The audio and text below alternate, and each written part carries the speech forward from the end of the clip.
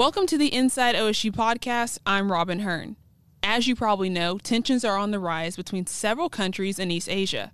From increased cooperation between China and Russia and new developments with North Korea's nuclear operations, much of the region and the globe is taking notice. What does all this mean for the East Asian region? How does this affect the U.S. and the rest of the world?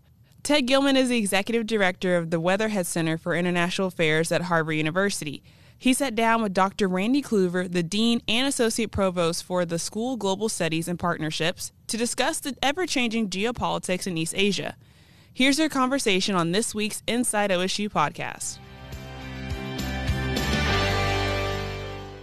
To establish a little bit of background, you're currently at Harvard University. You've been there about 15 years. Previously director of the Reischauer Institute on Japanese Studies and currently director of the Weatherhead Center for International Affairs. Can you give us just a sense of what the Weatherhead Center is and the kind of work it does? Sure. So we are a research center, and all we do is we support research done by faculty, done by grad students, undergrads. We have some postdoctoral researchers as well. We don't support any work on one particular country, but if you're doing work that is comparative, global, transnational, or international, you're eligible for funding from our. So it gives you a great perspective on the kinds of research that are happening across the campus. Exactly. We have 240 faculty associates across 9 of Harvard's 13 schools. So it's a very interdisciplinary place, and we encourage collaborative projects that are multi-year and really push the envelope of predominantly social science knowledge and research. Well, it seems to me that this is a great position to really assess the pulse of the planet, what's happening around the world. And so from that perspective, what do you see as the maybe 2, maybe 3 most important issues globally that Americans need to be thinking about? I think the first one of those is something that people probably aren't going to like this answer, but it's climate change and what's happening to the environment. And I think that Americans are slower than people in other countries to recognize and acknowledge this problem and to actually start to think about solutions to it. So that's number one. And then the second biggest problem I would say facing the world is the growing inequality gap between the rich and the poor. And this is something that we see both in developed countries and in developing countries, that the people who have seem to have more and more, and the people who don't have are being left further and further behind. And at some point, this is going to hit a crisis point. We don't know when that is, but we have to do something about it. And of course, your capacity, your income, that disparity has everything to do with how well you're going to weather climate change issues. Exactly. So the people who suffer are the people who are less, control less of the resources. And so the two issues are indeed linked. Yeah. I know that your particular area of expertise is Japan and East Asia, so I'd like to ask you a little bit about that. Sure. Asia is a place that doesn't impact the American consciousness much still, even though there's been rapid economic development. Really the center of economic weight has shifted to Asia.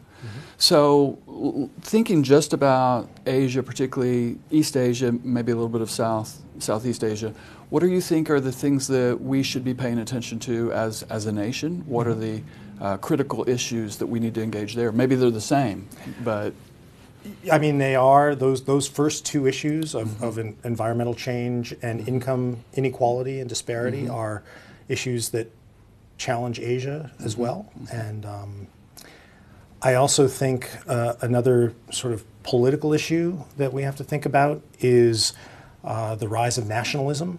A less global communitarian view of the world seems to be spreading, not just in North America and in Western Europe, but also in Asia. And we see that in the leaders that are coming to power there and some of the policies that countries are pursuing.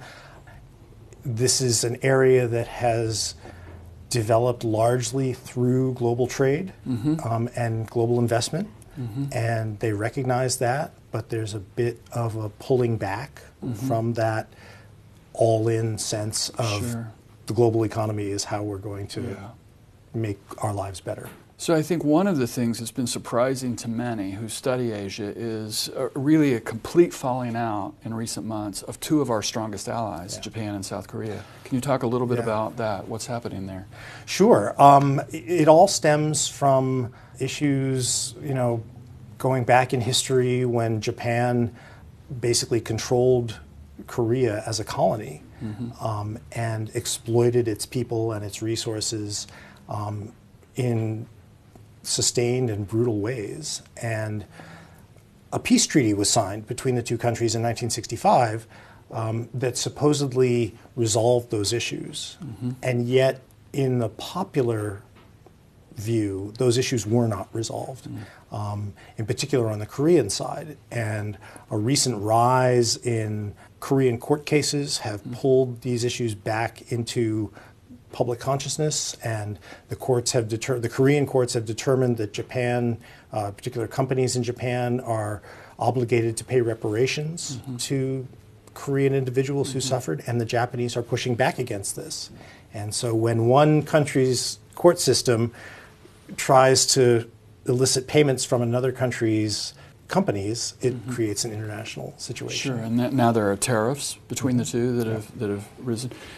And this is all happening, of course, against the background of a rising China, and the United States, as well as a number of other nations, are really struggling with how do we accommodate China? How do we create fairer trade deals? If that's so, we've got a pretty complicated situation in East Asia. It's really complicated. Part of the problem is it's so complicated that as an analyst, you can look at small parts of it and see what you want. If you want to see growing trade, you can find areas where the trade is growing. If you want to see tariffs and decreasing trade, you can find sectors where that's happening. If you want to see conflict, you'll find conflict. If you want to see cooperation, you'll find cooperation. So depending on what you look at, you can find evidence for it. So let's talk about the elephant in the room, which is the current U.S. trade relationship with China. And it's multidimensional. It's about trade, but it's also about a real suspicion of Chinese political ambitions, a suspicion of Chinese military ambitions. There's just a whole range of issues. Given the complexities of this issue and the importance of it, what do you think are the two or three most important principles that the United States needs to follow as we try to navigate this? So I think it's less about what the United States can do and more about what all the countries in the region have to do. The U.S. has been a strong player in the region, but it's pulling back. It's retrenching in certain important ways. What happens as a result is that these other countries in the region have to rethink their own security, their own economic foundations. They have to look at some issues that have been pretty much on autopilot for about 70 years. The security under an American nuclear umbrella isn't going away. But it may be that North Korea, has nuclear weapons, and how does that affect other countries in the region? Do they want to do something about it? And do they rethink their own security? Right. Do you sense some of these nations that have traditionally been closely aligned with the U.S., Korea, Japan, Philippines, Singapore, are they recalibrating in terms of their relationship vis-a-vis China versus the U.S.? Absolutely, yes. Again, it's complex. I think at this point in time, all those countries are working to improve their relations with China. Not necessarily because relations with the U.S. seem to be on shakier ground. I wouldn't say that one is causing the other, but I think that everyone sees prudence in having good relations with both of these strong regional powers. I remember the Singaporean Prime Minister basically came out and said, just going to go there. don't make us choose, right? Yeah. Don't make us make that choice. Yep. Because you might not like where we come down. Exactly. Right? Yeah. And that goes for all the parts of all the countries in the region. Nobody wants to have to choose. Right. Everybody would prefer to maintain relations. And of course, there's a difference in the distance of the relationship. You can have closer and more distant relations, but having those relations is really important because I think over time, countries have learned that it's less likely to go to war. You're less likely to go to war with a country with whom you have relations. So let me ask you to pull back a little bit, shoot forward 50 years. Oh. Do we need to be doing more in terms of exposing our students and the general American population? Do we need to be making the case that, look, global politics have shifted, global economics have shifted, it's much more important that you understand parts of the world that maybe historically we've neglected, Latin America, Africa, Asia. How do you approach that? How do you approach that question? I think absolutely. One of the realities is that countries that previously were quite poor now have burgeoning middle classes with much more purchasing power, just as a starting point. And people in places like Brazil and China and India are able to buy things in ways that they couldn't before. If America wants to be part of that trade experience, people here need to know about those countries, and people here need to know what they need and understand how to do business in those places.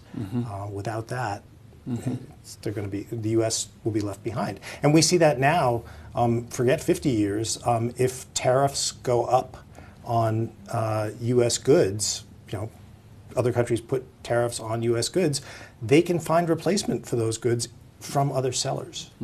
And not only do American producers need to understand the economic need, but they also need to understand their own political vulnerability in such a way that American producers can fight for their own interests in Washington. Right. No, that makes a lot of sense. And one of the perpetual questions is, to what extent does trade drive politics? To what extent does trade become that glue that binds those nations together? Yeah. We often think in terms of primarily the diplomatic side. Right. But trade plays a much more important role than we often realize. It does. I mean, what aspect of politics are we talking about? Elections are not won and lost on trade. But long-term international connectivity and thick relationships between interdependence between countries really is trade driven, because once you have trade, what follows is cultural integration and social integration and other kinds of connections that thicken the relationship between those two trading partners. So earlier you mentioned a little bit that the U.S. is, not only are other nations recalibrating, the U.S. is rethinking its position vis-a-vis Asia, Europe, Latin America, so on and so forth. From your perspective, is it important that the U.S. continue to have a dominant political and military presence in the Pacific Rim? Didn't say it would be an easy question. That is not an easy question. There are so many perspectives from which to answer that. Am I thinking of it as an American, from an American interest perspective, or am I thinking of it as a political science analyst looking at a region, hoping to avoid conflict? And I think I'll start with the latter. Having a powerful United States military in the region does seem to keep a lid on open military conflict between other countries. So if you want to keep countries from fighting each other, beyond an occasional close pass of ships and a close pass of planes, I think it doesn't hurt to have troops, U.S. troops in the region. Okay. For example, in Japan, Korea. Yeah, we have 50,000 troops in South Korea and another 45,000 troops in Japan.